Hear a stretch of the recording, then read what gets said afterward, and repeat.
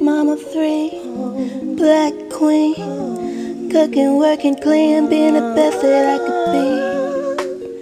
Now you're all on the space.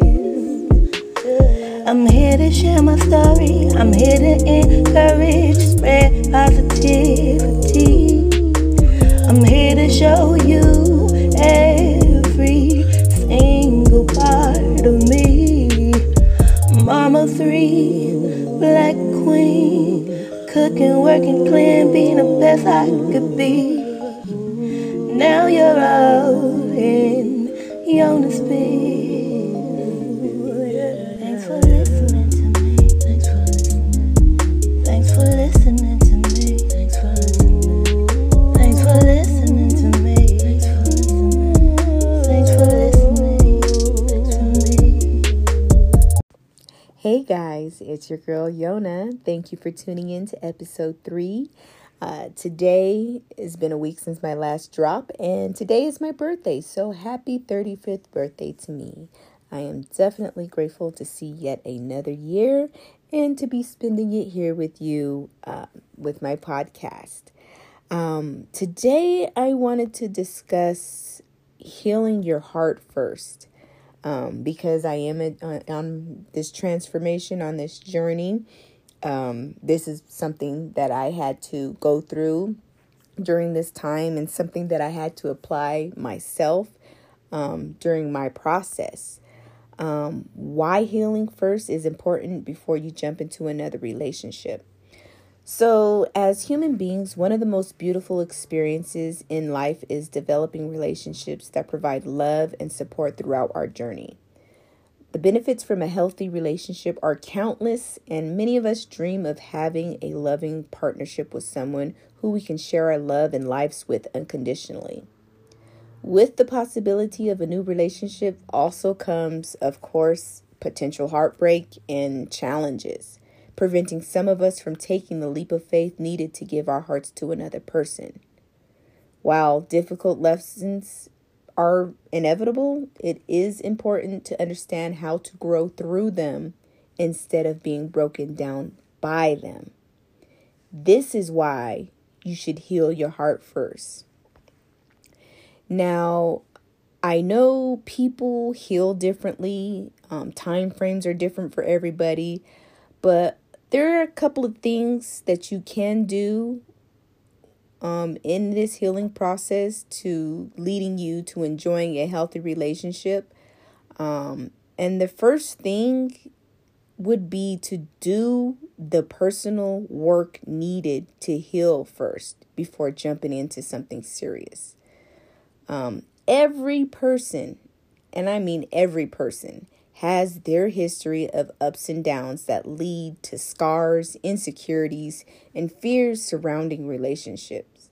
After all, you cannot know light without the darkness, and going through challenges in life is what opens us up to even greater possibilities of love, success, and happiness. Of course, however, when we bring these unhealed emotional wounds into a new relationship, we make it more difficult to open our hearts to another. So questions you may wonder, like, how exactly do I heal? How do I know when I've grown enough to be ready for a new relationship? The answers to these questions are unique to each person, of course, but consider the following steps in your path of healing. My first step would be to allow yourself time to grieve. Whether you're recovering from emotional trauma or the devastation of a failed relationship, permitting yourself to grieve is the absolute first step towards healing.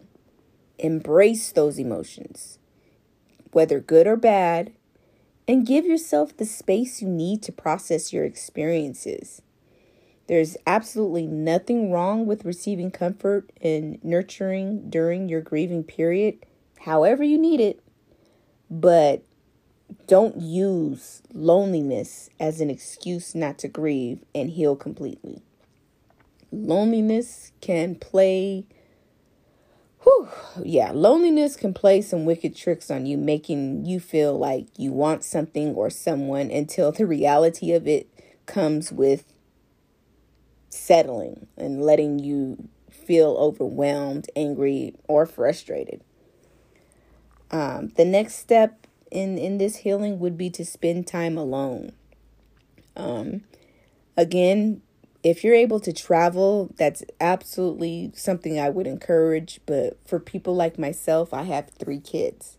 I'm not able to just pick up and just travel as I need. So alone time can be as simple as just taking time to meditate and decompress from the stress of life.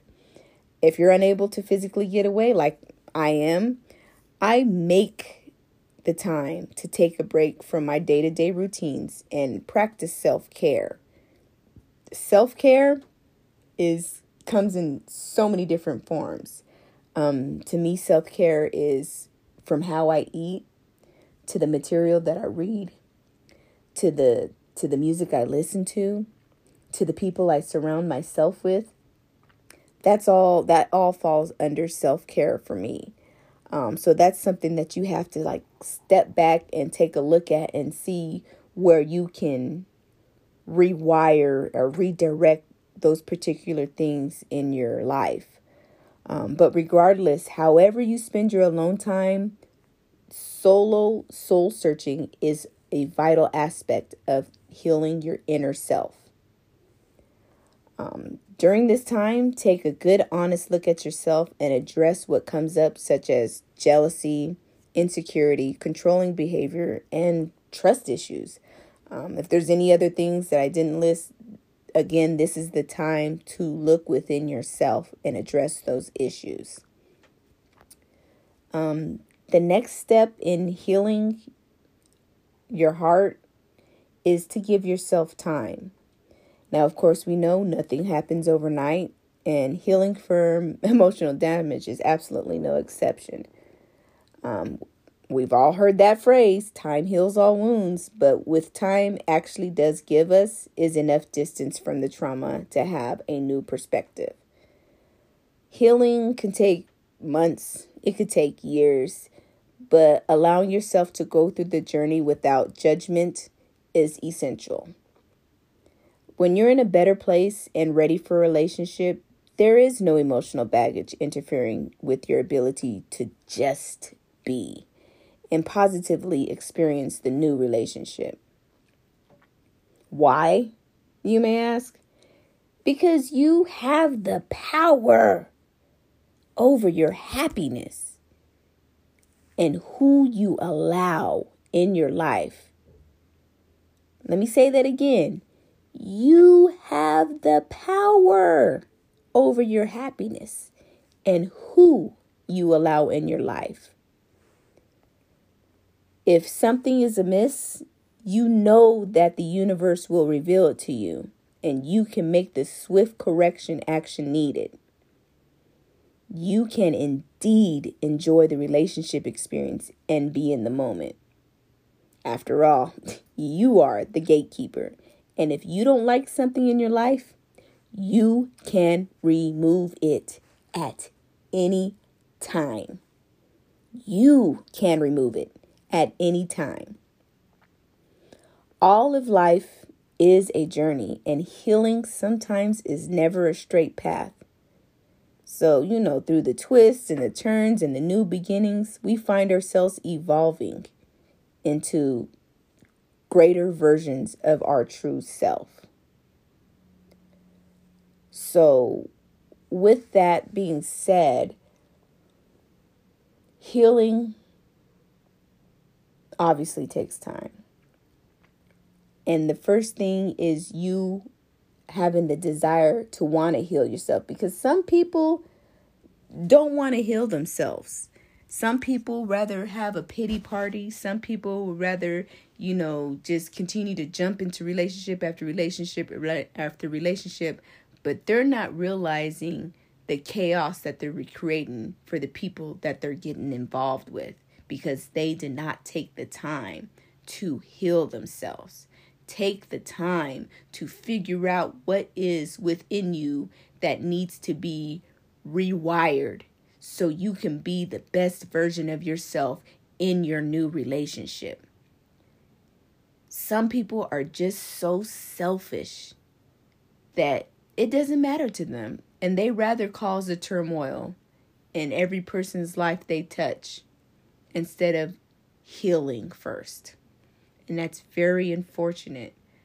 But hopefully for the people who get caught up in those type of whirlwinds, they're able to see those red flags. And when those red flags pop up, do not ignore those red flags. Because the moment someone shows you their true intentions and true colors, that should be your tell to go and turn around and walk the other way. Because in the end, anybody that is for you, they're going to pour into you. They are going to add value to your life. They're not going to stress you out. They're not going to drain you. They're not going to take. They are going to put into you. And that is absolutely important to realize those signs and realize when somebody is for you and when somebody is not for you. I myself, along with, meditating and clearing my mind, I have a plethora of journals. I journal. I put everything down on paper. Some stuff I might rip up because it's just between me and God. And I rip it up after I write it down. Or I keep it in my journal and I just keep writing in the journal, of course. Journaling is one of the things that I do. And then the other thing, obviously, is working on my relationship with God. That has been a big factor in my healing process.